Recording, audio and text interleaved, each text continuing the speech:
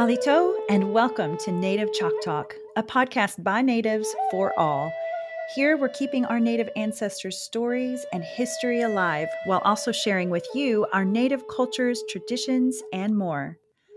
I'm Rachel Youngman, a Choctaw originally from Anadarko, Oklahoma. I hope you'll enjoy this journey with me as we learn from our Native American guests. And stay tuned for the end of each episode where we'll talk about some great ways to support Native causes and or Native-owned businesses. Let's get started. But first, a word from our sponsor. Potential is everywhere in the Choctaw people. It's in our schools and students. It's in our small businesses and entrepreneurs. Potential is in our lifestyle and health. It's in our culture and heritage. Passion and commitment is in our blood. Ingenuity and economy are a tradition. And the Tushpa Foundation was founded for this potential. To cultivate minds and hearts, to stimulate ideas and passions, to extend lives and improve health through education, and to preserve and promote the power of our past. The Tushpa Foundation, meeting the potential of the Choctaw people. Y'all, the topic for this episode today has been a long time coming. I've been following this Choctaw author for quite a while, watching her success and loving the way she makes Native, ancestral, and historical stories come to life. Please welcome my guest, Sarah Elisabeth Sawyer. I'm thrilled that she has come to be on this show with me. And as a huge bonus today, we also later get to meet her friend, editor, and mother, Lynda K. Sawyer.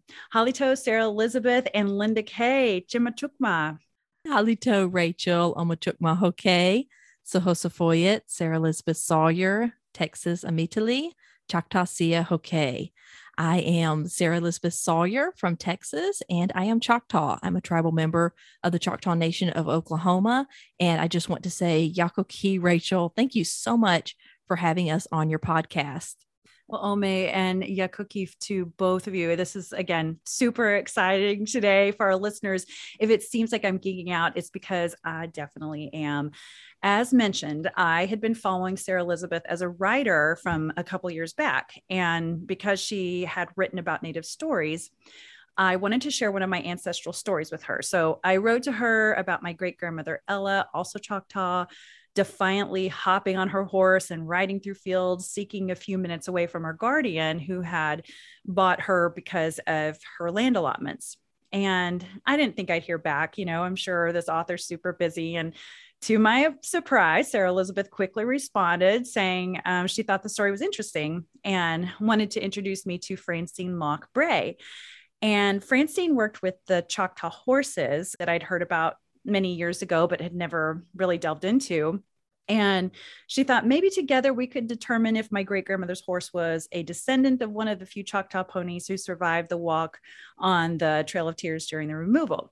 So we were never really able to determine a conclusion, but I was grateful for both ladies taking interest and trying to help a fellow Choctaw gal. By the way, check out an interview I did with Francine Locke Bray. It's all about the Choctaw ponies, and Sarah Elizabeth and I will talk more about that topic today as well, since she has a book on the subject. Okay, so Sarah Elizabeth, tell us more about your books. Well, Rachel, I was so thrilled to connect with you, or really reconnect with you. I know you've been following my work. And when I saw that you were creating this podcast, I started geeking out and got very excited. So my first book is titled Touch My Tears, Tales from the Trail of Tears. And that's actually the book that Francine has a story in from the perspective of one of the Choctaw ponies. So we were thrilled to have that.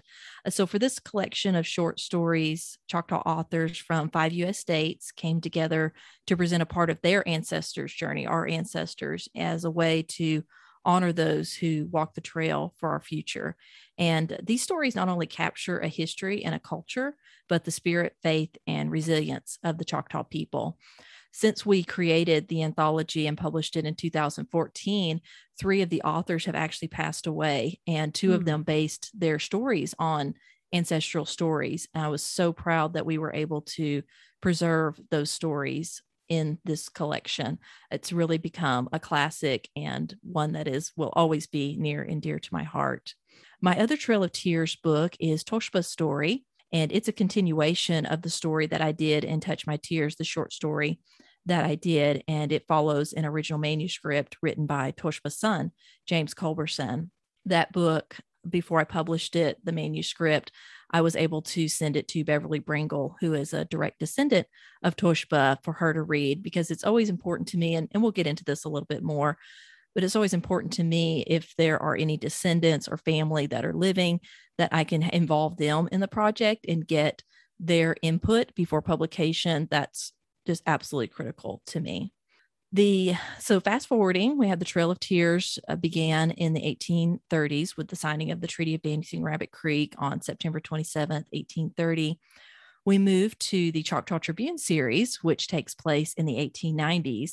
And this is my current series, still in progress. I have 5 books published in it. Mm-hmm. This series lets you explore the old Choctaw Nation with Matthew and Ruth Ann Teller. They're a fictional Choctaw and brother-sister pair who own a newspaper called the Choctaw Tribune. They're in the midst of shootouts and tribal upheavals with the coming of the Dawes Commission, again, in the 1890s. And these changes in Indian territory and the old Choctaw Nation are threatening everything they've known and force them to decide if they're going to take a stand for truth, even in the face of death. So this is a historical fiction series. It has a Western flair, and it explores racial, political, spiritual, and social issues in the old Choctaw Nation and beyond. There are 4 books in that series, and we'll talk a little bit more about it because it contains my newest release as well. Lastly, we fast forward to the next generation, so to speak, after the Dawes Commission, to Anumpa Warrior, Choctaw Code Talkers of World War I. And this covers the true stories, includes all of the true men and officers, the history of what took place with the Choctaw Code Talkers of World War I. I wanted to do this book because whenever I would speak at libraries or genealogy societies or any kind of public non-native event, I would typically end with asking, has anyone heard of the Navajo Code Talkers? And every hand in the room would go up. I would then ask, has anyone heard of the Choctaw Code Talkers of World War I? And not a single hand would go up. Right. I'm on that same mission to go, wait, hey, you guys, there's a lot more to these stories. And the Choctaws were the first, right? Sorry to interrupt you, but I'm very passionate about that subject. Absolutely. And people have asked me when I first learned about the Choctaw Code Talkers and what inspired me to do their story. And I had to really think, like, I don't believe there was ever a time I didn't know about the Choctaw Code Talkers of World War I. It's just a part of our history and our culture. And I've always known about them. And when I started realizing people outside the Choctaw Nation didn't know about them, that's what really made me determined to capture that in a full-length book. And this is the first novel that's ever been written on the Choctaw Code Talkers. Wow. And Anumpa, for people who don't know, means language or words in Choctaw. So Anumpa Warrior are these language warriors who used our language to help turn the tide of World War I. And so this really became an epic tale. I was able to travel to France to do research. Wow. And it was my first international trip. I was super thrilled and honored to do it. And talking about, again, descendants, I was in contact with just dozens of descendants of these 19 men who were credited as Choctaw Code Talkers. And it was just such an honor to have them read the manuscript and give their endorsement and their feedback on it before it went to publication. And then the ones that I connected with after publication was just truly an honor to do. Absolutely. That was a great rundown. So folks can understand when they're looking at your website and see the Choctaw Tribune and that there's different books in that series and so on.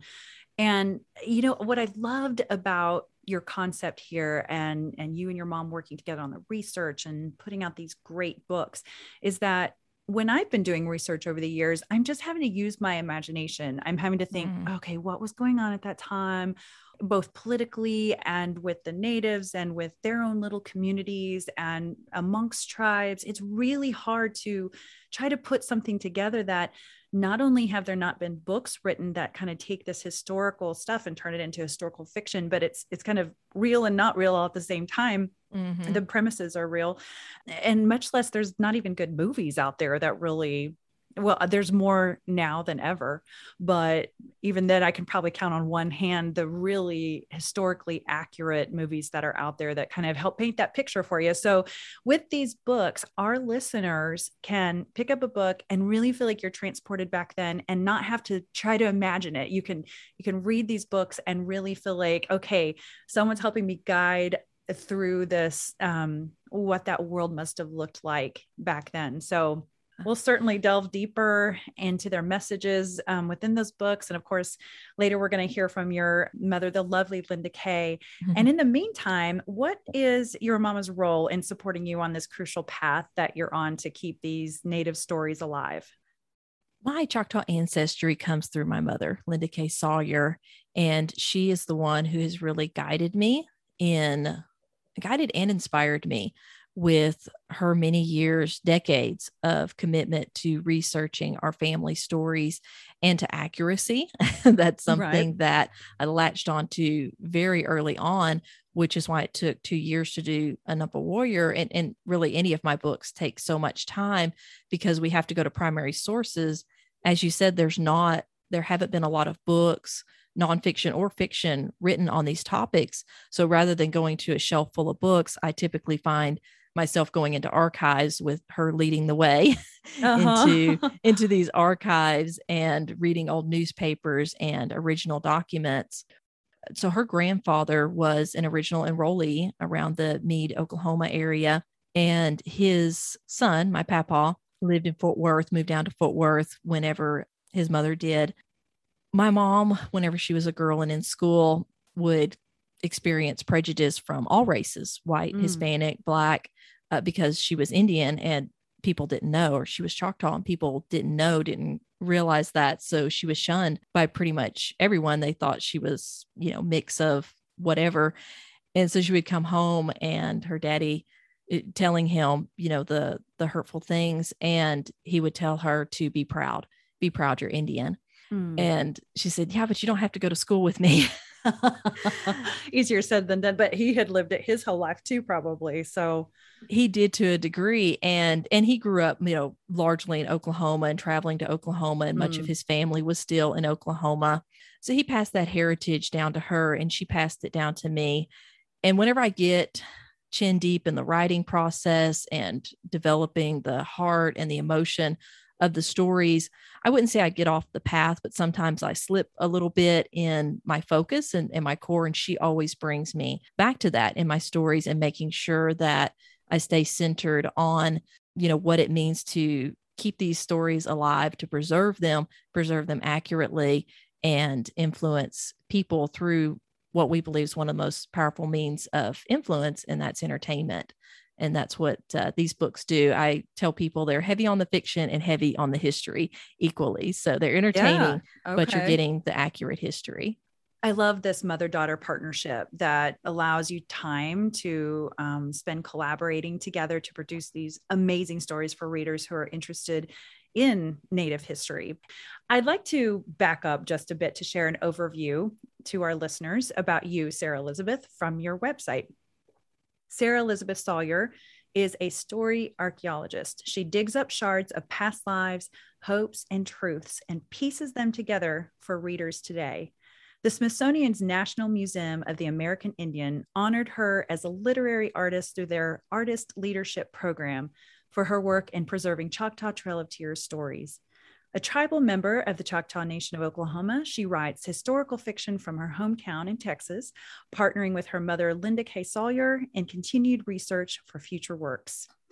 So how did you get started writing, and what made you interested in doing this work? That is a great question. So whenever I started writing, I was actually 5 years old. I wrote my first story. Oh, I had a message about kindness that I wanted to share with the world, but I was painfully shy. Someone would ring the doorbell and I would go hide in my mama's skirt. I would So never know that now.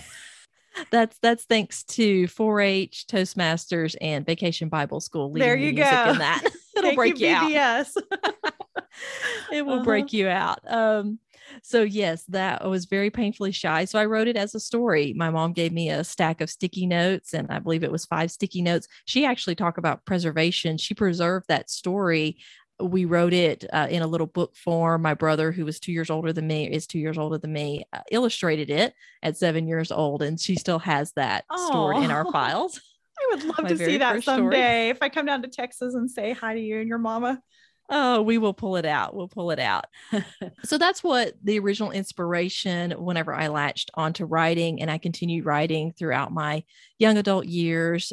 And I was homeschooled, did 4-H, did tons of just community service and horses, and talk about the Choctaw horses. I've been in love with horses all of my life. Oh, right. Grew up in a small town in East Texas, Canton, Texas. It's known as the world's largest flea market. First Monday Trade Days takes place every month, and we explode from a town of about 5,000 people to just tens of thousands of people. Our record was 400,000 people. We just have tons of people from all over the country, all over the world that come down to it.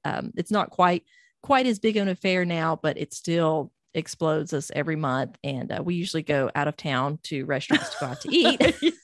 You or go to somewhere Oklahoma. Else. Right. And that's Canton, Texas, the flea market there. And yes. What time of year is that usually? It takes place every single month. It's the weekend before the weekend before the first Monday of the month. So you just put your finger on the calendar on the first Monday of the month, and it's the weekend immediately prior to that. Of course, I probably shouldn't be helping to advertise that, because that means you guys have to go flee no pun intended, but flee somewhere else to go get your food during the flea market. We do. Sometimes we made the mistake of driving through town and we're like, oh no, it's first Monday.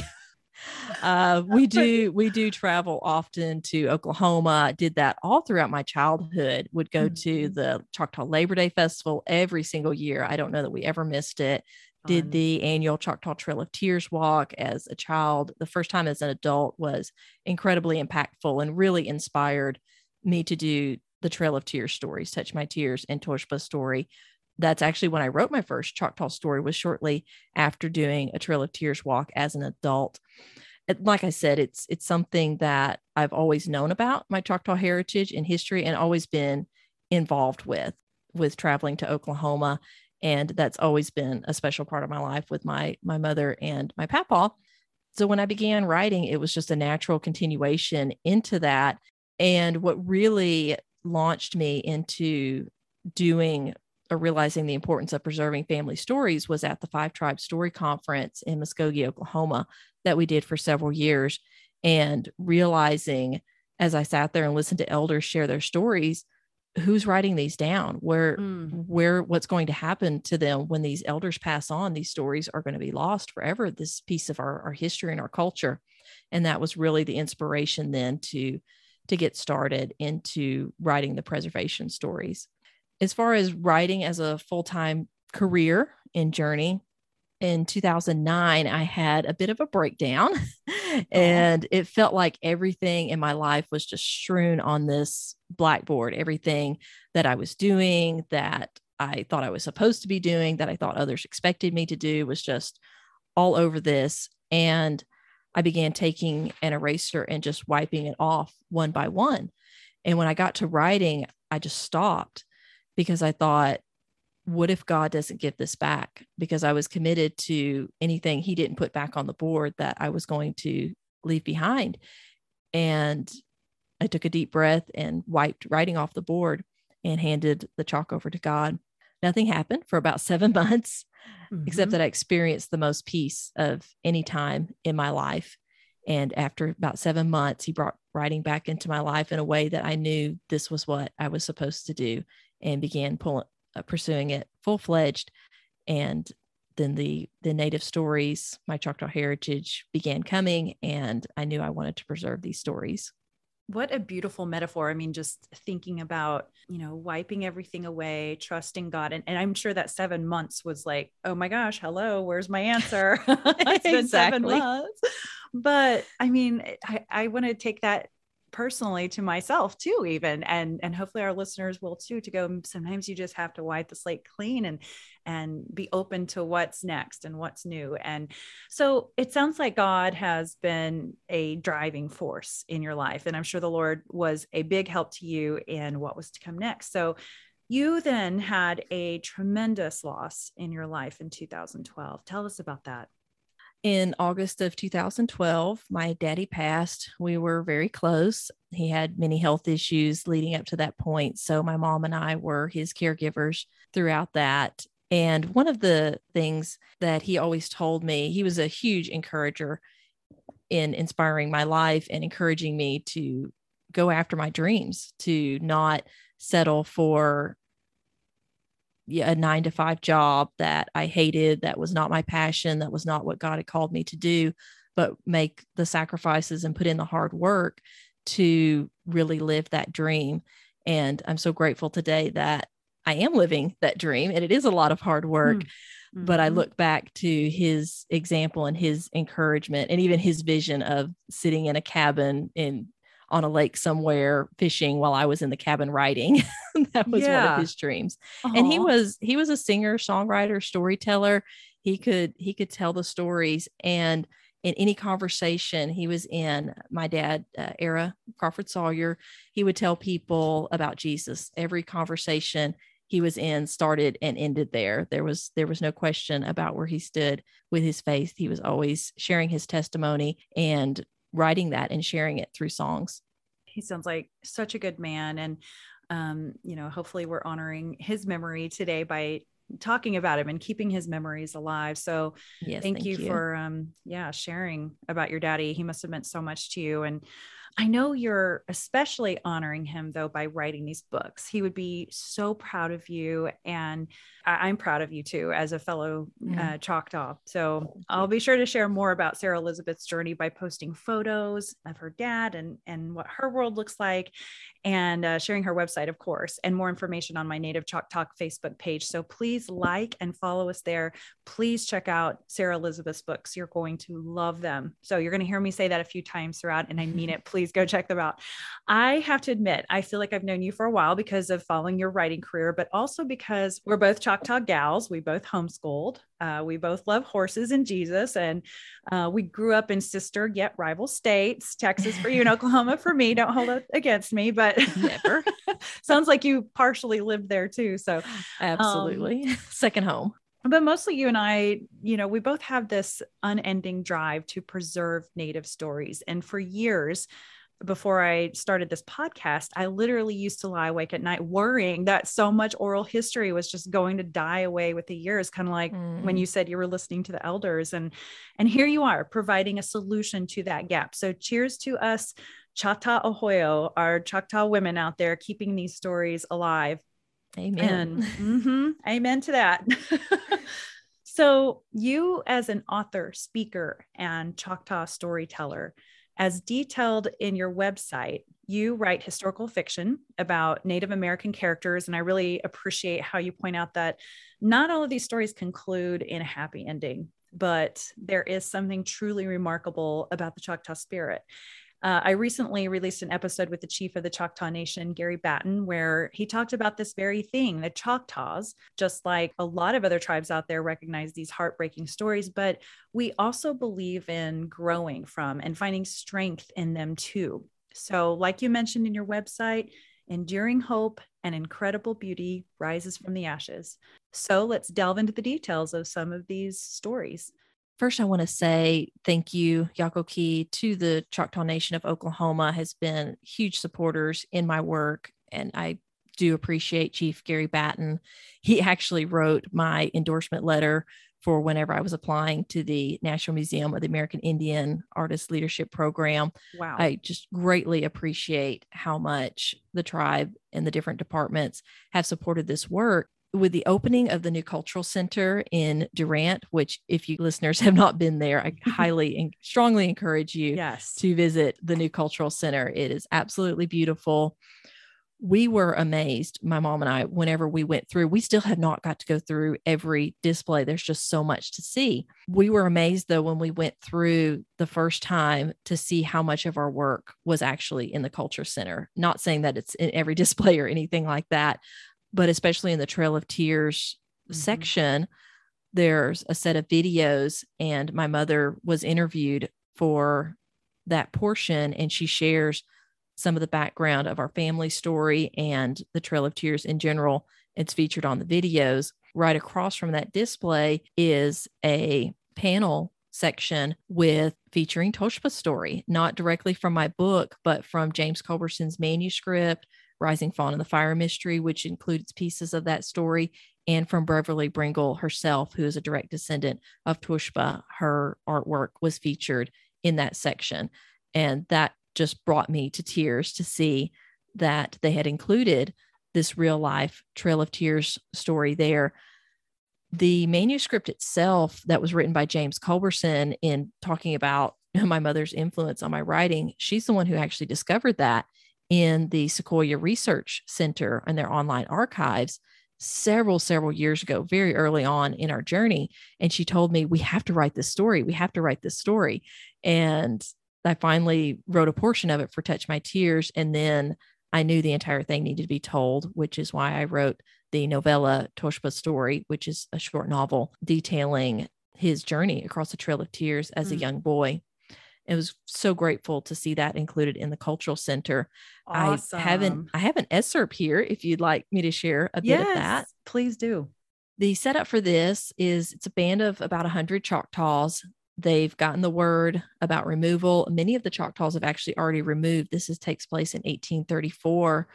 They were still back and forth on whether or not they wanted to remove. Most of them did pack up and move to short ways away to the Mississippi River at Friars Point, but they were still hesitant. They were still debating, do we leave? Do we not leave? And so that's where this picks up. And the majority of what we call Conchi's Cry in here, his speech that he gives to them, which is Tushpa's father, comes from the actual manuscript that James Culberson wrote. James Culberson, if I didn't mention it, was Tushpa's son. So this would have been Conchi's grandson who wrote the story around the turn of the century, 1900.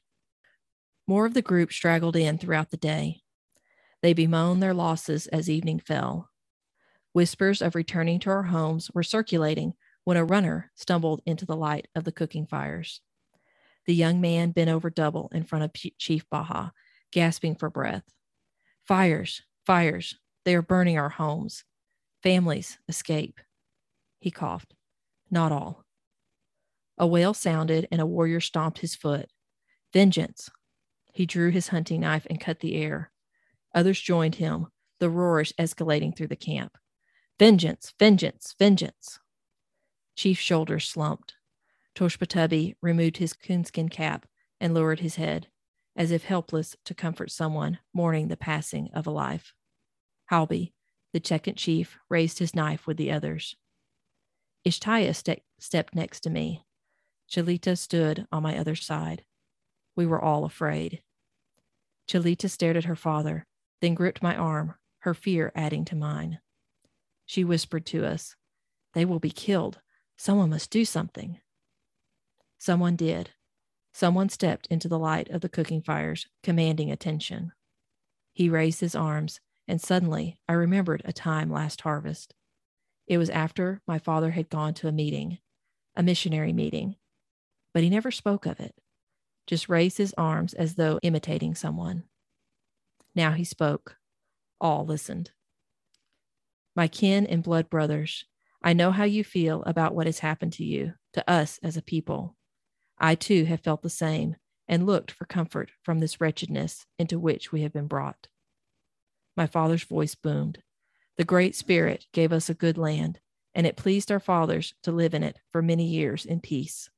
They loved their homes, and so did we, their children.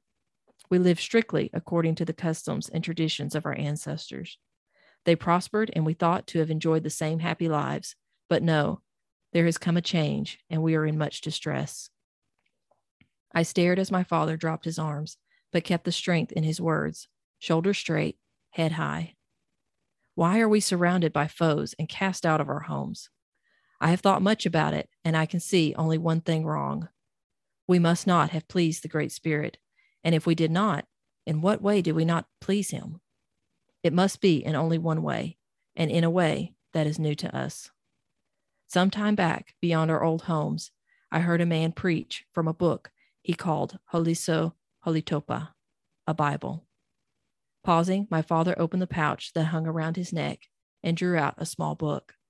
He swept it upward, slicing the air. Although this book was read by a white man, I believe there is something better in it than the way the white man acts. Some murmured in agreement, and others grumbled in discontent, but the group of 100 Choctaws continued listening. My father was a man who commanded respect, but I had never heard him speak on such matters in front of all of our people. He continued, "This book sets the heart right. I know. It makes a new man, if he be red, white, or black.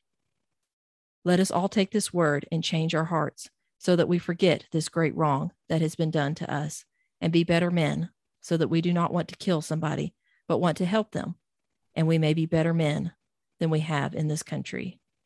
Maybe we need to do a good to somebody in that new country, and we cannot do this if we go with a butcher knife in one hand and a musket in the other hand like we used to do.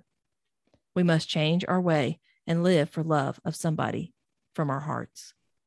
Lifting his hands again, as if the missionary, my father clutched the book and called out, "Those who want to change, to do better, lift your hands without weapons. Stand, stand now." My father spoke with such power as if he shared a great revelation. Others sensed this too. Knives slid back into their pouches. Almost the entire assembly stood with raised hands. My father shouted to the darkened sky, "The great spirit of our forefathers, who we know is Jehovah, look down in pity on us today. We have been a hard, cruel, revengeful race of men. We thought this was right. But today, we want to do different. Help us to forget these hard ways and live better lives. We are in much trouble now, but we don't want to kill or destroy. So give us hearts that we hear about in this book, and let us be good. And if we live to see this new country to which we travel, help some of us to do good to those we meet. Perhaps we will not bring shame upon the land." My father dropped his arms and closed his eyes, as if his words, this speech, had taken a toll. Many in the crowd began to talk quietly, but they left him alone out of respect. I looked up to meet his eyes as my father approached. He offered the book and the leather pouch to me. "Protect it as you do our seed corn. We must have both to survive." And that's from the first chapter of Tushpa's story. Wow. I want more. Keep reading. What happens How long next? are we doing the podcast? I know, right? And the hard Okay. part is we do know what happens next, And when you were reading that, I was closing my eyes, just really trying to feel like I was there. And that's exactly what I'm talking about. This brings it all to life. But also, I was thinking about how you and I know the Choctaw people pretty well. And I can see that actually being words that would have been spoken. They're a good people. I mean, even today, our tribal motto is faith, family, culture, and about trying to do the right thing. And that was really beautifully done. Thank you so much for sharing that, Sarah. Absolutely. You're welcome. And I thank James Culberson for writing it down, and for Tushpa on his deathbed, who, it's written in first person from Tushpa's point of view, but on his deathbed, many decades later, he asked his son to write these words down if he thought they would be a benefit to mankind. And James Culberson did. Wow, really? That's like goosebumps moment. I love it's when you get to the end of the manuscript, that's what's there. And again, that's the manuscript that my mother had discovered in the Sequoia Research Center. So we're grateful to them for preserving it as well. And then we wanted to bring it out of the archives so that the general public could learn from this history. Beautiful. Wow. I'm so glad that you've taken time to do that, and all your research has paid off for sure. So, we can hear these stories. So tell us more about some of the books you have in your shop on the website. Absolutely. So the 7 books that I talked about earlier, I call those my Choctaw heritage books. And those are the ones that take eons of research, Oh, I bet. just oodles of it, and typically take a long time to produce. I have started a new series called the Doc Beck series. It's a Western, and it features an Omaha Indian woman doctor set in the 1890s. Yes. And that seems like way out there history, but it was actually inspired by Dr. Susan LaFleche, who was Omaha Indian, and she graduated in 1889, I believe it was, and she went back to practice on the Omaha reservation and was a force for her people. This collection, I always want to make the distinction that it's not based on her life story in any way. It was just inspired by the fact that there was this Indian woman doctor. So that's been a fun series. It's short, it's action-packed. There's not quite as much of the history and culture because, again, these are just faster, letting me have that wild creativity whenever I need to just release after doing so much research in the archives, letting that out. So really I've been enjoying that series. It's gotten a lot of positive feedback. My primary focus will always be my Choctaw heritage books, though. I'm working on the next 2 books in the Choctaw Tribune series. So I wanted to come back to Touch My Tears because, again, that was my first book. The Ochaka, A Cult's Journey by Francine Lockbray, which is from a cult's perspective. I was incredibly proud of her doing that because she's a nonfiction writer, and she wrote her first draft very nonfiction based on the journal of this lieutenant. And we had a discussion. She went back and she brought me this first person point of view from this Choctaw pony. And I was like, you have nailed it. That's amazing.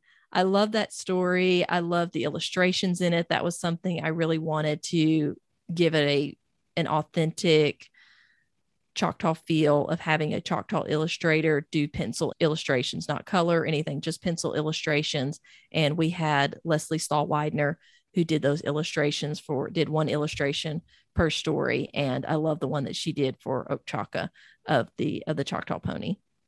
Oh, for sure. And I love that idea that it's a story that comes from the Colt's perspective. And, I actually, side note, I have a couple of homeschool mom friends, and they're using this podcast in their teaching for their kids. And so I was thinking they really need to also get your books. So I'm sure, would you recommend this one as a good start for what age group? Do you have any recommendations for these moms as they kind of sift through your options? Absolutely. That's a great question. I know on Touch My Tears, I've had grandmothers reading it to their 10-year-old granddaughters. These books, Touch My Tears and Tushpa Story, are actually in a public school system in Texas. Great. They added those to their Native American studies. So grateful for that. Most of these perspectives in Touch My Tears, the points of view that the stories are written from, are from children and young adults, because those are actually most of the Trail of Tears stories that we have were them passing those on to their children after they were grown. There is not any content that homeschool families couldn't read to their kids in my books. The Choctaw Tribune series and Anumpa Warrior, Choctaw Code Talkers of World War I, does have some period violence. At max, it would be, if I was rating it like a movie, would be, say, PG-13. So if parents have any kind of hesitation, if they want to read that for like the war violence, the violence and war is not glorified in any way, but it is there as a realistic portrayal of the times.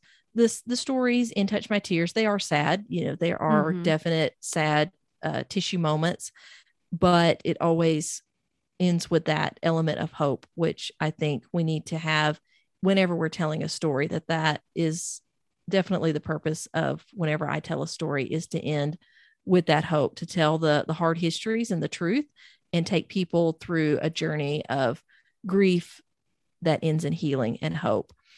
So again, as far as homeschool families, I was homeschooled. I definitely do recommend these books as a part of that curriculum. It's not taught in public schools by and large, and that's something that we homeschoolers kind of do, is we cover those elements, the history and subjects that it's not always taught in public schools.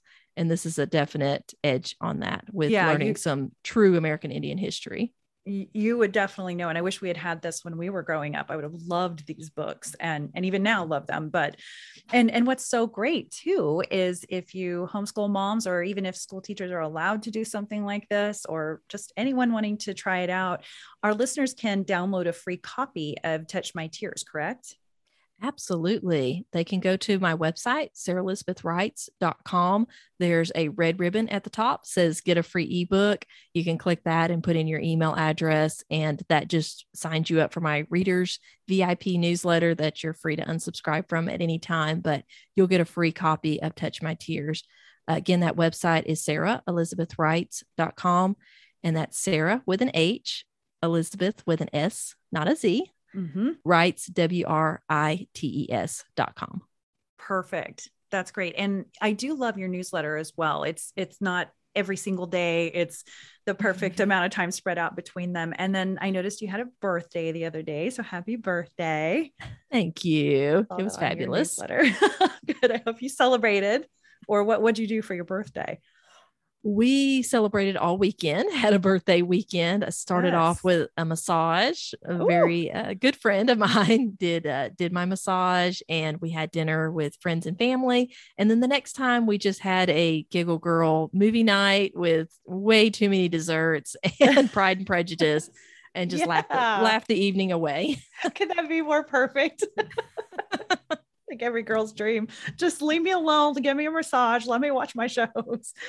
That sounds perfect. I'm glad you had a great day. You deserve it. You work hard and you're giving back by doing the things that you're doing. I truly believe that.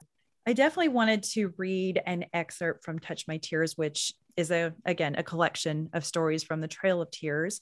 As most know, natives were removed from their homes in what was called the removal, and were forced to make a new home in Indian Territory, now Oklahoma. And this particular story from the book is Rising Fawn and the Fire Mystery. At this point, the family's at home, anxiously anticipating the arrival of their father, who has joined the tribal meeting to find out whether their community would be removed to Indian Territory. I mean, even when I just think about that subject, it's like, wow, just think about that. They had heard that this might happen, and then they had to wait to find out if it really was going to. So he comes home to say the following. Chief Baha says, our band will number almost 100. We will wait until the river goes down before we leave. Below Friar's Point, where Mulberry Island breaks the stream, the current is less swift. He has crossed safely there many times. The government will not keep its promise to send boats and wagons, so we will have to build rafts and canoes. During the moon of wind, we will cross. After that, we will walk. How long is the journey? 400 miles. Silence again. No one looked at grandmother. Such a distance was beyond her strength. She would surely die along the trail. So the family then filters through multiple emotions: fear, worry, angry, and skipping ahead a bit, we hear from the grandmother. In a voice like bare branches rubbing in the wind, the grandmother spoke. When white people first came to our country, we were many and they were few. They needed us. Now we are few and they are many. They want our land. If we fight, there will be death on both sides, and in the end, we will still have to go. I can't even imagine being responsible for trying to transport the elderly and the young, the very young and the sick, like 400 miles into the complete unknown. And of course, they did all this in winter because they had gotten delayed. And so listeners, seriously, this stuff is at times heavy, at times joyful. Just go check out these books and encourage your children to as well. Rachel, thank you for reading that. I love how you portrayed that scene. That was actually written by Mary Lou Awiakta in Memphis, Tennessee. She is a Cherokee elder. I connected with her whenever I was researching Tushpa's story and found she had done a children's book called Rising Fawn and the Fire Mystery, which she actually didn't like it being categorized as a children's book. And this is where, coming back to about children reading the book or not, her philosophy was that Native stories should be told the same way to 8-year-olds to 80-year-olds. Like, she felt it was a continuation, that there shouldn't be divided up into age categories. She was and has been a dear friend and just a treasure in my heart to be in communication with her when we were doing Touch My Tears. She loved that her story starts the book and my story ends it. So it bookends it around this history with Tushpa. And whenever I was doing the collection, she gave me the Cherokee saying of that I walked in my soul whenever I did it. And so she has been a treasure, and I wanted to acknowledge her as the author of that excerpt. I just so honored to have her in the collection. Oh, yeah. Thank you for doing that. And all right. Well, now I would love for the listeners to hear a little bit more about your newest book. My newest book is Sovereign Justice, Choctaw Tribune Series, Book 4. It was about 4 years in the making. I ran into actually plot difficulties, not so much the history and culture on this. There's a bit of romance. There's lots of action and adventure. Most of the Choctaw Tribune series takes place in Indian Territory around the Hugo, Durant, Tushpa, McAllister, all of those places that we know in Choctaw Nation, the old Choctaw Nation. Book 4 primarily takes place in Washington, D.C. And I wanted to do that because Choctaws traveled often to D.C. from the beginning, even when we were in our homelands in Mississippi. So we made, our leaders made many trips there. Delegations went there. Book 4 features Ruth Ann, the main character, the sister of the Choctaw Tribune series. She helps her brother publish the newspaper. She goes there as a reporter, but she's also on a personal mission to help put her family back together from a revelation that's happened in Book 3. She's on a journey of healing and forgiveness and has all of these things continue to be thrown at her, not the least of which is her heritage and what sovereignty for her people means in the face of the coming Dawes Commission. And she's even faced with a decision of possibly compromising that national sovereignty for her personal issue that she's dealing with. So it really explores some of those aspects of it and continues developing the characters, which the characters have become very beloved in this 4-book series. They are fictional, but they're based on the actual people of the times and the things that were going on. There were Indian newspapers during those days. So it released on August 24th, 2021. Finally got it out. We were so grateful for the title. I had a different working title for it. And this one, I really feel God gave me this title for this time of sovereign justice. I'm very grateful. People can find it on any online retail outlets, or they can order a signed paperback copy of any of my books on my website, SarahElisabethWrites.com, or our newest website, which features all of our art, ChoctawSpirit.com.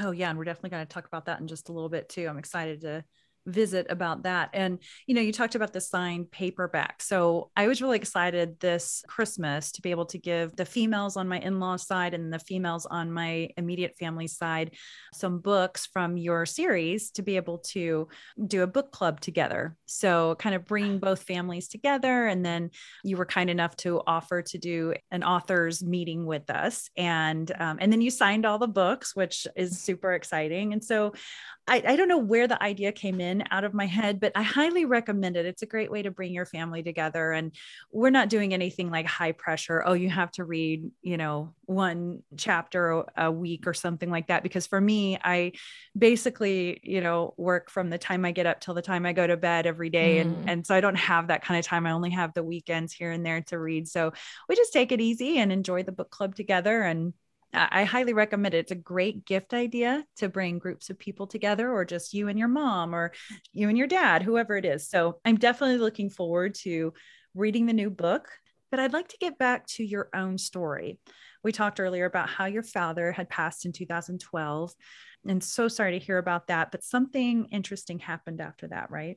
Yes, it was truly the best of times and the worst of times. 2 days after he passed, I received a phone call from Kevin Lewis, who was a program director, coordinator at the Smithsonian's National Museum of the American Indian. And he was calling to let me know that I had been accepted after 2 years of applying into their artist leadership program. I was thrilled and terrified, both.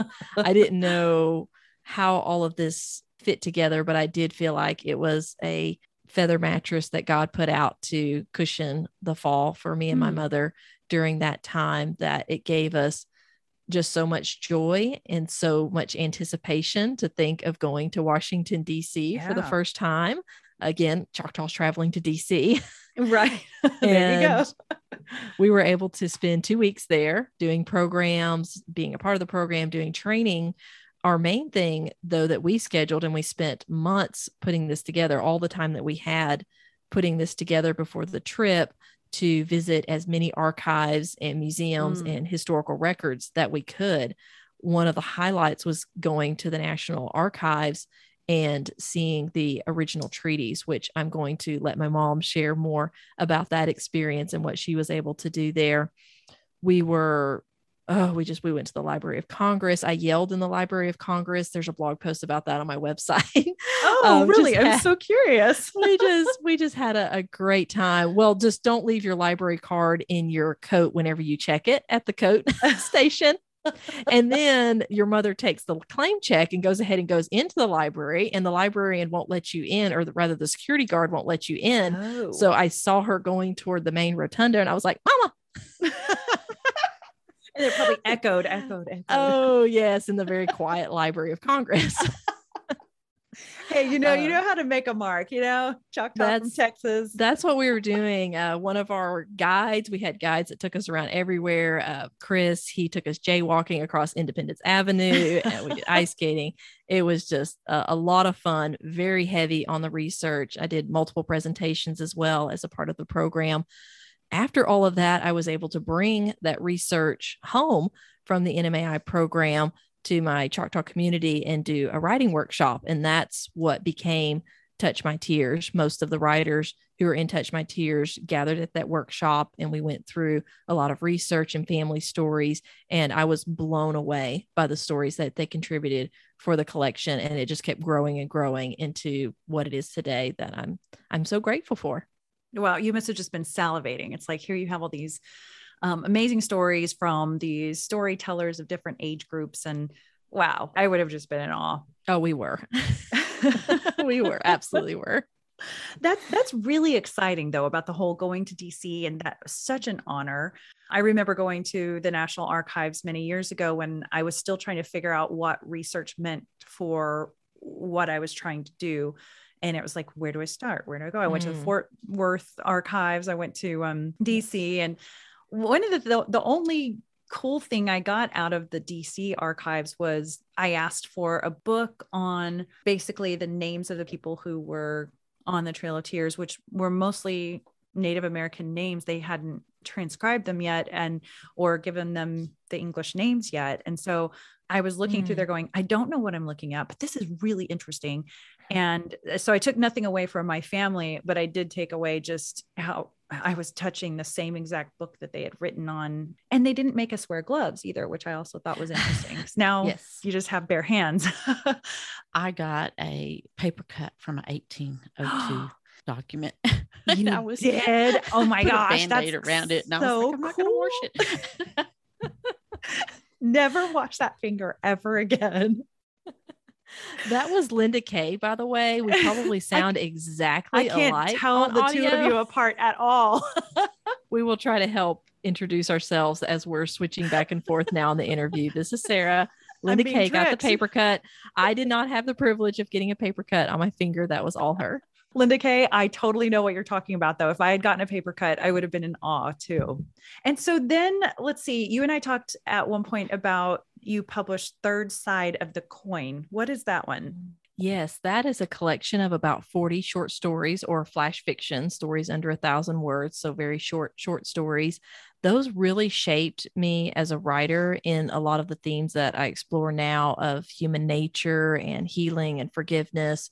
All of those things went into those stories. There were several Native stories in there as well. There's even a story of what I shared a little bit about my mother earlier about being proud that she was Indian.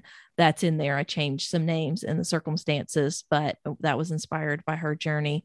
Those were, I had entered faithwriters.com challenge for 16 months straight every week. That was my challenge to myself as whenever I was doing my early development as a writer. And I had so many wonderful mentors on there who helped guide me in the writing process. And so whenever I went back through and edited those, I put them together in that collection as my earliest works. Very nice. Love that. In 2015, I was selected for First People's Fund Artist and Business Leadership Fellow and became a part of that family. FPF continued to support my work for several years, and I'm very grateful for programs like that support Native artists, literary artists, visual artists, and all. So greatly appreciate all the support I've gotten. For sure. We were talking about DC earlier. I actually just visited the Smithsonian National Museum of the American Indian, DC, a couple of weekends ago. And I thought it was really interesting. I'll also post photos of that experience on my Native Chalk Talk Facebook page. And, most of the time we say Native American and American Indian, but I'd like to talk about the very controversial term Indian for a moment, if I may. I grew up in Anadarko, Oklahoma. And even for those natives in my hometown that I visit often, they're still saying Indian or Indian, which is NDN. And I'm sure there may be some that use the more socially acceptable terminology these days, American Indian or Native American. And this can be a sensitive topic, I know. And I, of course, know the reasoning behind it because the whole Columbus landing in America thing, thinking he was in India and calling all of the indigenous people here Indian, he made a big mistake there. So I get it. Please don't anyone write to me hating on me for still saying the word Indian on occasion. I'm very well aware of all the arguments. And I was interested to see that. I noticed you are well aware of the arguments too. You received comments from some folks who were wondering why you use the word Indian in your books. And I noticed in your newsletter one time you wanted to kind of talk about that. So share a little bit more if you don't mind. That is a very interesting topic for me. It's never been an issue because, like I said, with my papa and growing up around Choctaw Indians, like even our tribe, we're mostly known as the Choctaw Nation or Choctaw Nation of Oklahoma. In the 70s and before that, we were known as Choctaw Indians. You find that in a lot of documentation. Mm-hmm. Whenever I was at the Five Tribes Story Conference, it was probably 2009, 2010. And one of the keynote speakers, her entire keynote pretty much was on, I am an Indian. Stop trying to change that name. And that really caught my attention. From then on, it's just never been something, it's just been a natural part of whenever I'm talking or sharing the stories or putting it in the books, but I am aware the politically correct terminology of Native American that's very heavy in academia. It really came from academia. Mm-hmm. It's not something that came from Indian communities. We still say Indian country, Indian powwows, right. All of those things. Even National Museum of the American Indian was the chosen term for that rather than Native American, because that's what the tribes ultimately agreed that they wanted, because that's just so deeply ingrained in our identity. Even though it's incorrect, it's just deeply ingrained. And what I like to tell people is the most correct way to refer to someone, because people get confused. They don't want to offend anyone. They don't want to hurt anyone's feelings. Yes. Is I tell them the most correct way is to refer to someone by their tribe. So I typically don't say I'm Indian. I say I'm Choctaw. Mm-hmm. And of course, some people are multiple tribes, or whenever you're talking about our people as a whole, indigenous people as a whole, I do use indigenous often, but as a whole, I found American Indian is the preferred term. I put that in my newsletter because I did put Omaha Indian in there whenever I was introducing the Doc Beck series. And it just got me thinking that, there's probably a lot of people that were like, oh no, she just committed a big no using the term Indian. Right. Like, I can't believe Sarah Elizabeth did that. So that's why I wrote that newsletter and got such tremendous response. People were in agreement. The natives who are on my newsletter were vastly in agreement. I had people from the Choctaw language department emailing me, and they're like, yeah, I asked everybody here, and, they prefer, just Indian or American Indian or by the tribe, which is typically, it's just the most correct way is, and in respectful way is to refer to someone by their tribe. You wouldn't say, it's really how you say it too. Like you wouldn't say that Indian or, well, they're on Indian time. In a derogatory way. It's really in how you say it. So I find internally at events and powwows and things, it's very common to hear Indians, whenever they get up and speak at like a college or academia, a lot of times they will slip into saying Native American because that's the accepted term. And it's just so taboo to use Indian in a setting like that. But that's what I found is the preference, and haven't really found any contradictions to that outside of academia. Yeah, that's well said. And I hope what we could all remember is respect. And I think that's what it should all come down to. I recently asked one of my Native guests from Oklahoma that question: what do you prefer to be called? And he's actually a professor, a Native American professor over Native studies. And he said, although he feels like Indian was an incorrect name given to the people of this land, nevertheless, like you said, it stuck. And a lot of Natives don't care for it to be changed. And they feel that white people came along forcing the whole Native American term onto them to be more politically correct, and that it was just one more thing the white people were pushing on them. Those were his words. And so, and of course, everybody's different. And I tend to say Native American a lot too, because I'm trying to find, okay, again, I'm on a podcast. What's the most politically correct term that I can use to be as respectful as possible? But I see Indian as just as respectful too, in my personal opinion. So I'm just putting it out there so people know. I'm laying myself wide open here. You know, another story was I posted one time on making Indian fry bread on my Facebook page, and a white person told me it was inappropriate for me to call it Indian fry bread. So he was telling me to stop calling it that. And, you know, we've been making Indian fry bread and calling it such in my family for so many years. And so did all the natives I grew up around, and they still call it that. So, I mean, sometimes they just call it fry bread, as you know, or don't they call it Navajo fry bread or something too? Probably originated there, but times are changing, and some say Native Americans, some say Indians. And I think, again, we should just respect their decisions. If I could, I would always say Indian. That's my preference. And don't forget Indian tacos. Indian tacos. That's right. Yes. Oh, I'm going to actually talk about my in-laws. One time we made them some Indian fry bread. It was their first time to make it, and they folded it up like a taco and ate it. And I was like, oh, I never thought about doing that. And they were like, well, you said it's a taco, right? And I'm like, yeah, I guess so. I was like blown away. I'd never thought about folding it. I've not seen it folded. That would be a challenge for the fry bread I get, or the Indian tacos I get. With all the toppings, it's just falling off everywhere.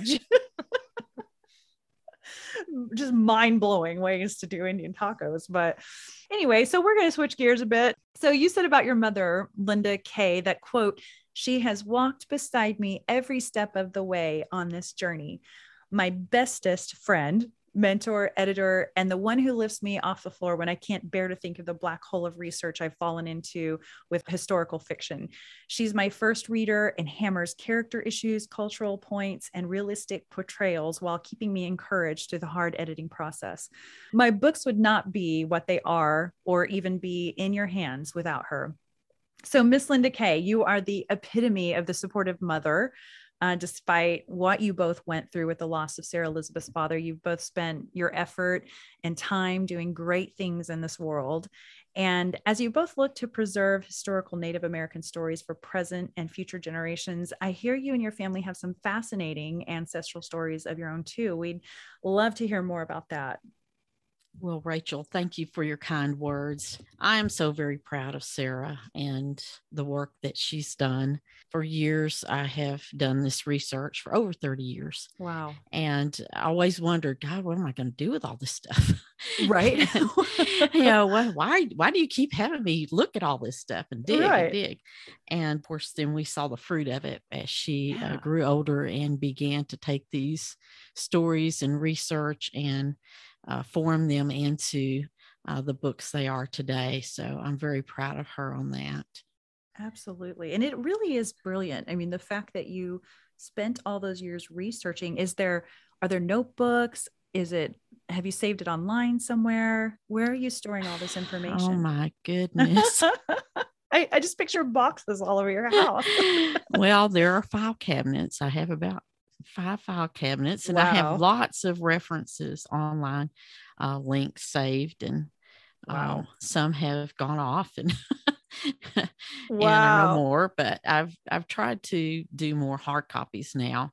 Rather than save links, but a lot of it has been through archival studies as well. We've traveled many places to archives and done a lot of research of actual documents, because I found through my research there was a lot of misinformation out there, and a lot of it on the internet. So I began to search out the actual documents and piece the real stories together. So that's been my journey in this, is trying to seek out the actual facts.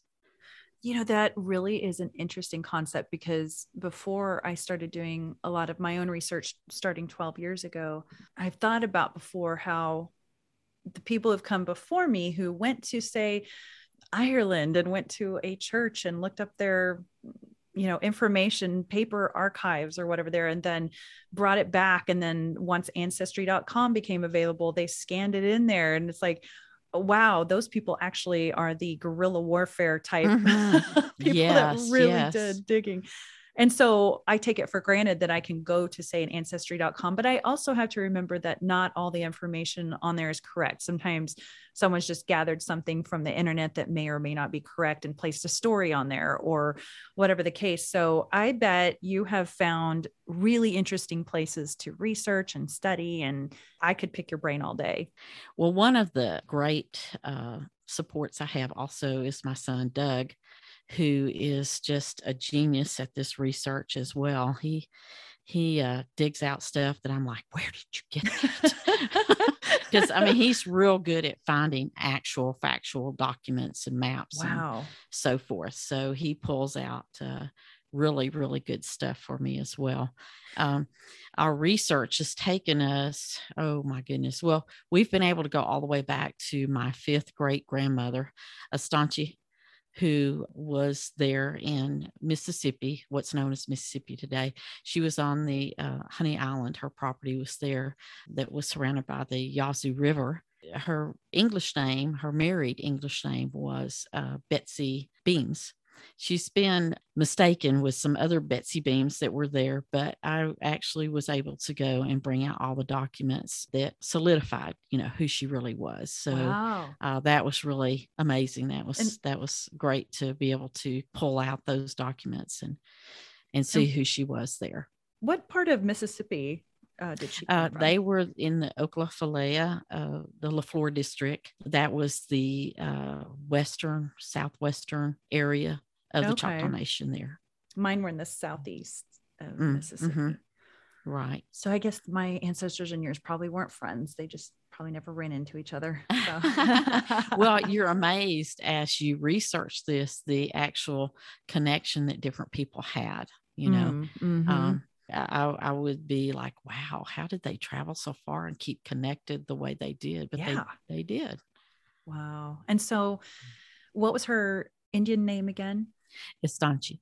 Estanchi. Do you know what that means by any chance? I do not. I have someone at the language department working on it for me.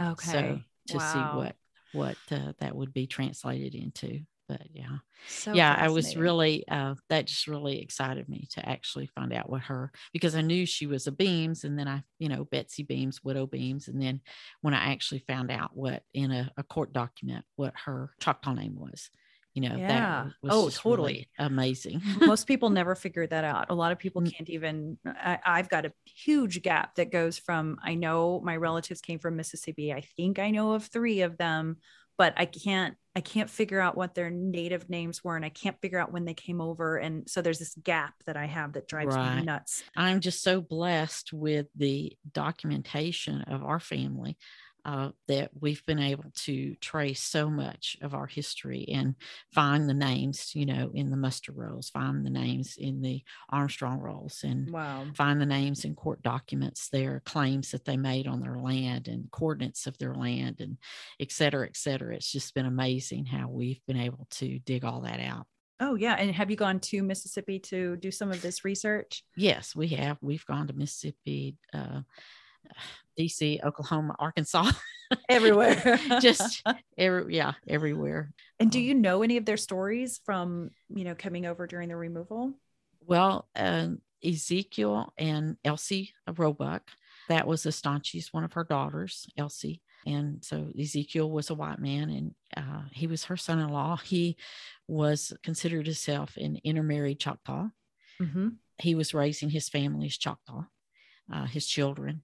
And when it came to the removal, he had the choice of staying there as a white man with 640 acres or leaving with those who wanted to maintain the sovereignty of the Choctaw Nation. And Wow. he left and went on the Trail of Tears with his family. And he died on the Trail of Tears. No. But how did you find that out, by the way? And I'm partly asking for myself, but also for our listeners who I know are doing some research too. Right. Well, I went back into census and other documents during that time, and that's where I found out him on a white man's census there. When they did a census before the removal, they did a census of just the white people, and he was on that. And then I found some other documentation, some affidavits from Armstrong himself saying he was a white man.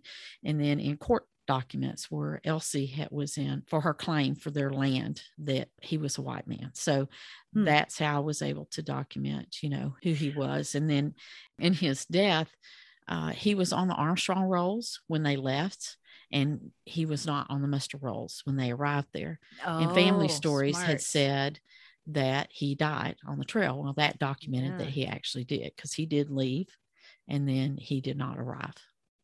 Wow. Well, and he must have really loved her because, we know all these stories of white folks marrying some of the natives so that they could get their land. Well, he left 640 acres to come to 160 acres in a pretty terrible ordeal trying to get there. So he left with his family. And well, I think he's just by looking at some of the other stuff he did, I think he really did look at the Choctaw people as his people. He petitioned for education for their children and joining with other full-bloods, and petitioning for education. I found that document. Wow. Where he's on there as one of the signers. So I think that he really married into the tribe and took on the Choctaw culture and his family. So she's widowed and comes over. Do you know if they had kids they brought over? Yes, they did. Their oldest son, William Roebuck, was chosen to be one of the young men to be sent to the Choctaw Academy to be groomed as a future leader of the Choctaw Nation. And later on, he did serve in many aspects. He served the Choctaw Nation as the national auditor, as the chief of commissioner of claims, and a lot of other, but in particular, also he served as president of the Senate twice. Wow. And he was one of those that went to Washington. So okay. So he went to DC as well to speak for the Choctaw people. And can you imagine, like back then, you could actually list that on your resume, like came from Mississippi, survived the Trail of Tears. Well, I didn't call it that, but survived the journey from Mississippi to Oklahoma. I represent the Choctaws the best way I possibly can. Yeah, he was 11 when he came across the trail, and his wife, Mary Ann Home, I don't want to leave her out. She's an awesome person too. Got to do some research for her, and they both came across the trail at different times, not together, in different groups and different years, but they were friends there in Mississippi, and then their friendship was reunited later when he came back from the Choctaw Academy, and then they married. And they established the Roebuck Ranch there at south of Hugo. So speaking about the Roebuck Ranch, is it still a working ranch today? I see cattle out on it. It's not owned by Choctaws anymore.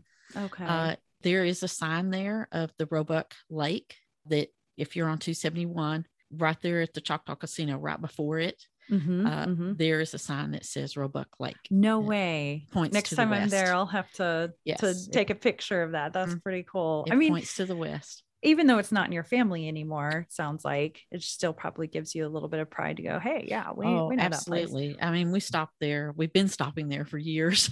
Wow. Oh, as really? we travel back and forth. Yeah.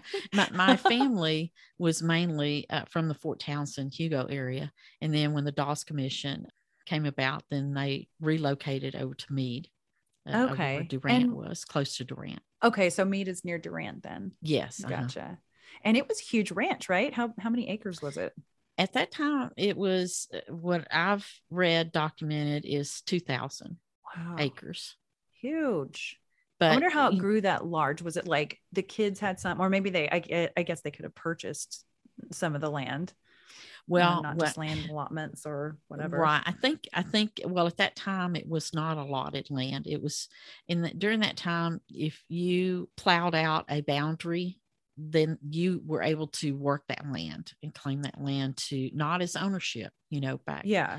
Then no one owned the land, but you could work that property. And so that's what they did. They had a grist mill, they had a cotton mill, they grew corn and raised cattle. So as far as, your parents and grandparents and all that, did any of those speak Choctaw that you can remember? Well, not for me. I don't remember any of them speaking Choctaw. It was so funny though, being raised, in Texas. I spent summers and different holidays and stuff in Oklahoma. I spent summers with my grandparents there. Mm-hmm. And later on, as I began to do this genealogy research and so forth, it was just amazing at not just my family, but Choctaws in general. I would stop and I would say, oh my goodness, that's why I think that way, or that's why I have right. or that's why, have that perspective, because it's in your DNA. I found that's was a lot of the perspective that they have. And we have such a great legacy of faith in our tribe and in my family. It was an extra plus for me to, as I was researching, to discover their Christian beliefs. My grandfather, William, he named his firstborn son Ephraim. And there's no one I have found so far in our family, many named after uncles and grandfathers and stuff. He was named after his grandfather, but there was no Ephraims in our family. So I was like, well, that's curious, that he would name his firstborn that. We were reading in Joseph's story in Genesis in the Bible, and Joseph named his first son Ephraim. And the meaning of it means, for God has caused me to be fruitful in the land of my affliction. Oh, wow. I just got goosebumps again. I was like, oh my goodness, could that be why William named his firstborn Ephraim? Wow. Oh, so that is so appropriate, isn't it? That was just, and as I've researched more about them and all, I'm just, I was like, wow, what a legacy. And it was going to be lost, because of the generation after the Dawes, you don't tell people you're Indian, even during the Dawes. My mother is also Choctaw, but her family did not sign up on the Dawes because they didn't trust the government. So, oh, wow. Isn't that funny? It's like my great grandmother, dark skin, dark eyes, clearly Native American, but she'd wear the white gloves and try to cover as much as she could. I mean, it's so sad, but you're also like, you definitely are Native. it was a very dangerous time to be Indian. So many did deny, that they were. So during that time, I think my family then went through that and lost a lot of the history. It wasn't passed down to them. My grandfather now, he was kind of a rebel, I guess, because I found on a census, my dad, Sarah spoke of her papa, my dad's dad, Willie Odell, he was on a census, and all of his relatives who are Choctaw put on there they were white. Oh my goodness. He was the only one that put he was Choctaw. Oh, wow. So and he was kind of the rebel. I'm just going to put it down. I am what I am. He put down Choctaw. So, it does also make it confusing when you're trying to do research, you're like, wait a minute, they were white here. And then they're, right. over here. Mm-hmm. So I'd love to talk to people who have done research about their family, obviously, and especially Native American ancestry, because it is probably the hardest to find any information about. And obviously they didn't keep a lot of records back then and all that, right? Or the Native Americans didn't. And sometimes I'll be up at what I call the ancestry vortex, where I'll just go, wait, what was that guy's name? Well, where was he from? So then I start doing some research, and then next thing I know, it's 4:00 in the morning. And somewhere during that time, I might wake up my husband and be like, oh my God, he was not married. And he had 15 girlfriends, and they each had a baby by him. And he's like, who are you talking about? And I'm like, you need to know how important this is to me. And he's always such a trooper. I feel bad for him, but is there anything you'd like to share with me? Any nuggets that you've found along the way that you're just like, somebody needs to hear this? Well, I know that, as far as our family, I've shared a good bit of that. But when I was doing the research at the Sequoia Research Center and came across Tushpa's story, that was a real nugget. I was like, wow, this is a real nugget. If anyone ever wants to go and read the whole manuscript, it's a pretty awesome manuscript there. That was something that's never been digitized or put online. It sounds like you just happened to find it and thought it was. Well, it's digitized. Now it is, but it wasn't before when you found it. Wow. Right. And you spell that is it Tushpa? I'm trying to remember. Yes. Okay. Tushpa. Yeah. And that's at the Sequoia Research Center. Yes. And where is that in Oklahoma? That's in Arkansas. Actually. Oh, it's in Arkansas. Okay. Because there's also a boarding school that's Sequoia, isn't there, in Oklahoma? But different things. Maybe. Yes. Yeah. But no, this is the Sequoia Research Center there in Arkansas. Okay. So interesting. And I heard that you might at some point be writing a book, right? Someday.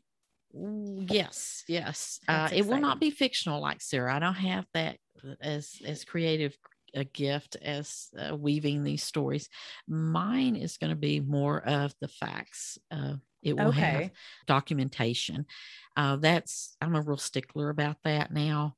So, I want the information, but I want the documentation that proves it. Gotcha. So that there's no confusion. So my book is what, it's actually a family project that we're all working on, and we're going to pull it all together and with the documentation and all, and start with, I'm hoping to find my great-grandfather as well, Estanci's husband. I'm kind of stuck on it right now, but I'm on the trail to try to find out who he was. But what we want to do is go back to the first Choctaw and the first immigrant and come forward. And so, because we have that shared history. And so that's what the book will have. It will have, I love it. It from our Choctaw line. Go back to as far as we can go back with the Choctaws, and as far as we can go back from the first immigrant. Nice. As far back as you can go for the Choctaws right now, how far back is that? That's Estanchi. And that's 1830s, right? No. She's more 1780s. Oh, wow. Yeah. Oh my gosh, I'm so jealous. Yes. Yeah. I cannot trace mine back that far. Ezekiel and Elsie go back to the 1800, first 1800, 1805. And then Estanchi was her mother. So she goes back to the 1700s. You're about 100 years further along than I am. This is Sarah here, Rachel. Hey, Sarah. I just have to jump in when she was saying about not having the creative genes. One, she was a songwriter with my daddy. They co-wrote a lot of songs. Aww. Two, this year she wrote her first fictional short story. Ooh. And I am so proud of it. She did a phenomenal job. I did some editing on it. It's for a collection that Leslie and her sister Celia are doing of Choctaw women publication. I believe the Choctaw Nation of Oklahoma is actually publishing it, but her story is being included in that. And I was super proud of her historical fiction short story that she did based on a lot of her research. But yes, she has had decades of research, so goes really deep in there. But I just wanted to give her a shout out on the fiction. Well, Lynda K., you've been being modest with us. Congrats well, for it's working not hard published yet. Well, I'm going to look forward to seeing that. That's going to be exciting. Let us know when that's published, because I'll definitely put it out on my Facebook page. And what a sweet thing for you to say, Sarah. I thought maybe she was lying to us when she said she had no, or that you were the talented one. But okay, so we talked earlier about the Roebuck Ranch, and 2,000 acres, and it was a working ranch, and it was also an inspiration for one of Sarah Elizabeth's books, right? Yes. It's a model for Uncle Preston's ranch that's in the book. So if you read the Choctaw Tribune. Okay. Which one is it in the Choctaw Tribune series? It goes throughout. Oh, okay. The ranch is referenced throughout the series. Yeah. All right. So for our listeners, if you read in that series, that's the ranch that this story comes from, is the Roebuck Ranch. So much fun. I love that. Rachel, Sarah again. Yes, Roebuck Ranch was the inspiration for the Choctaw Tribune series. The ranch that is in it, Uncle Preston's Ranch, and in Choctaw culture, the maternal uncle was a part of raising his sister's children, largely even more so than the father at times.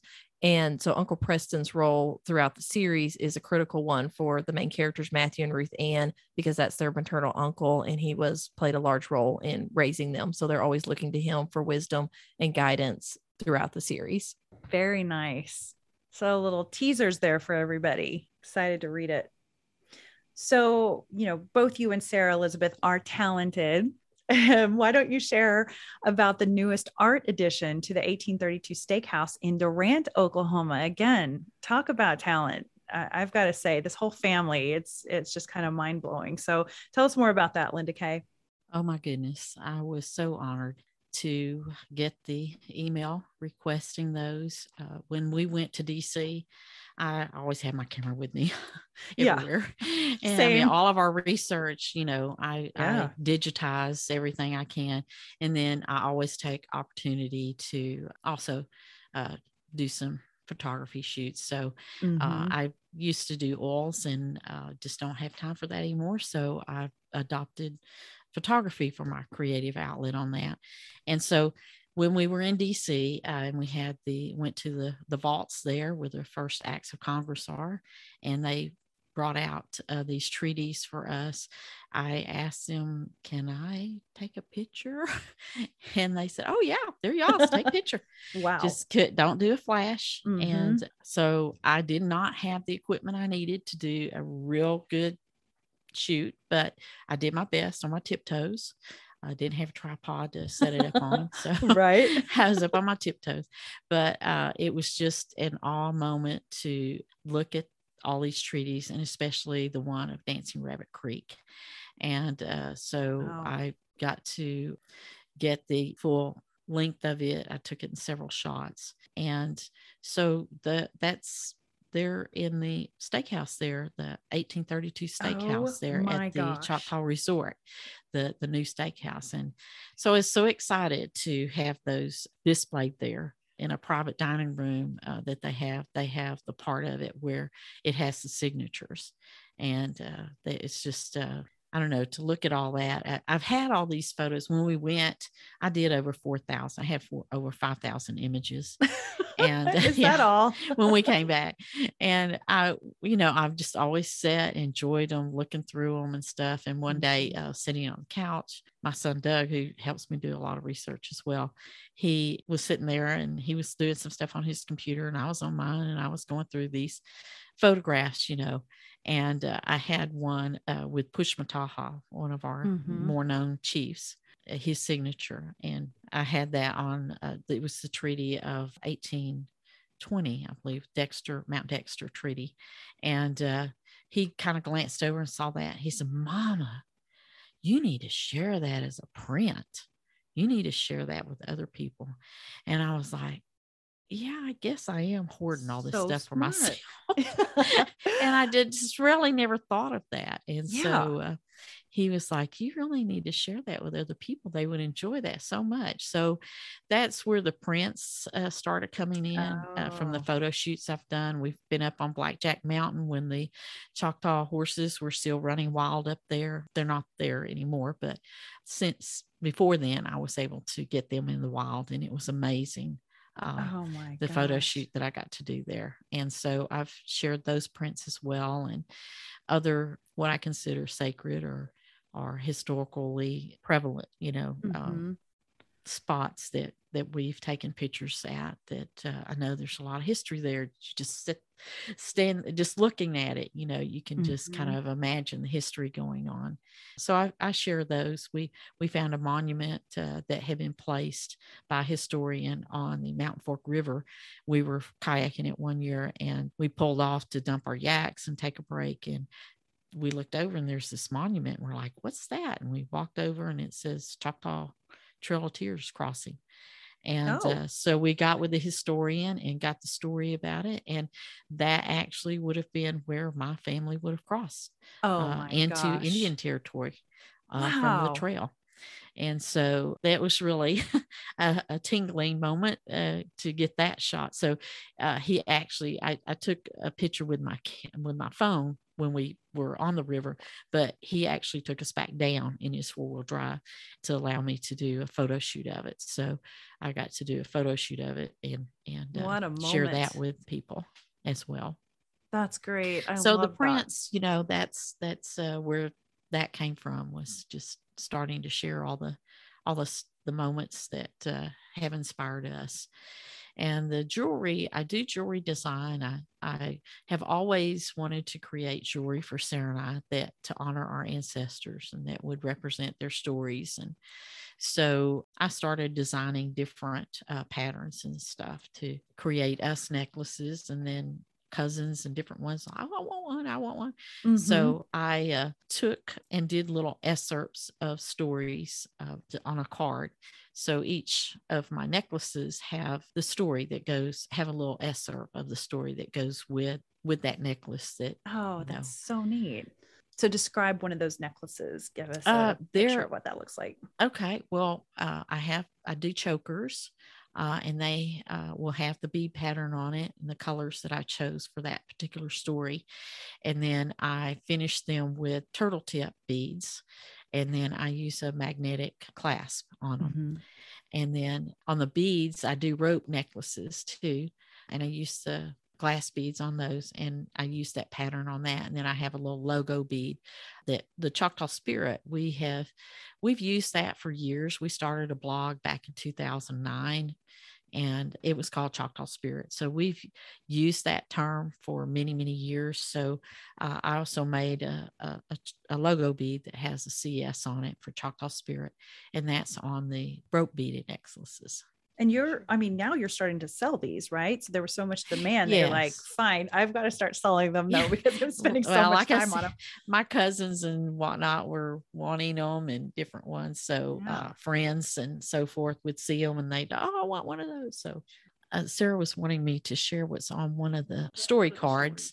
One of them is the Paisley Shaw. It's called the Paisley Shaw.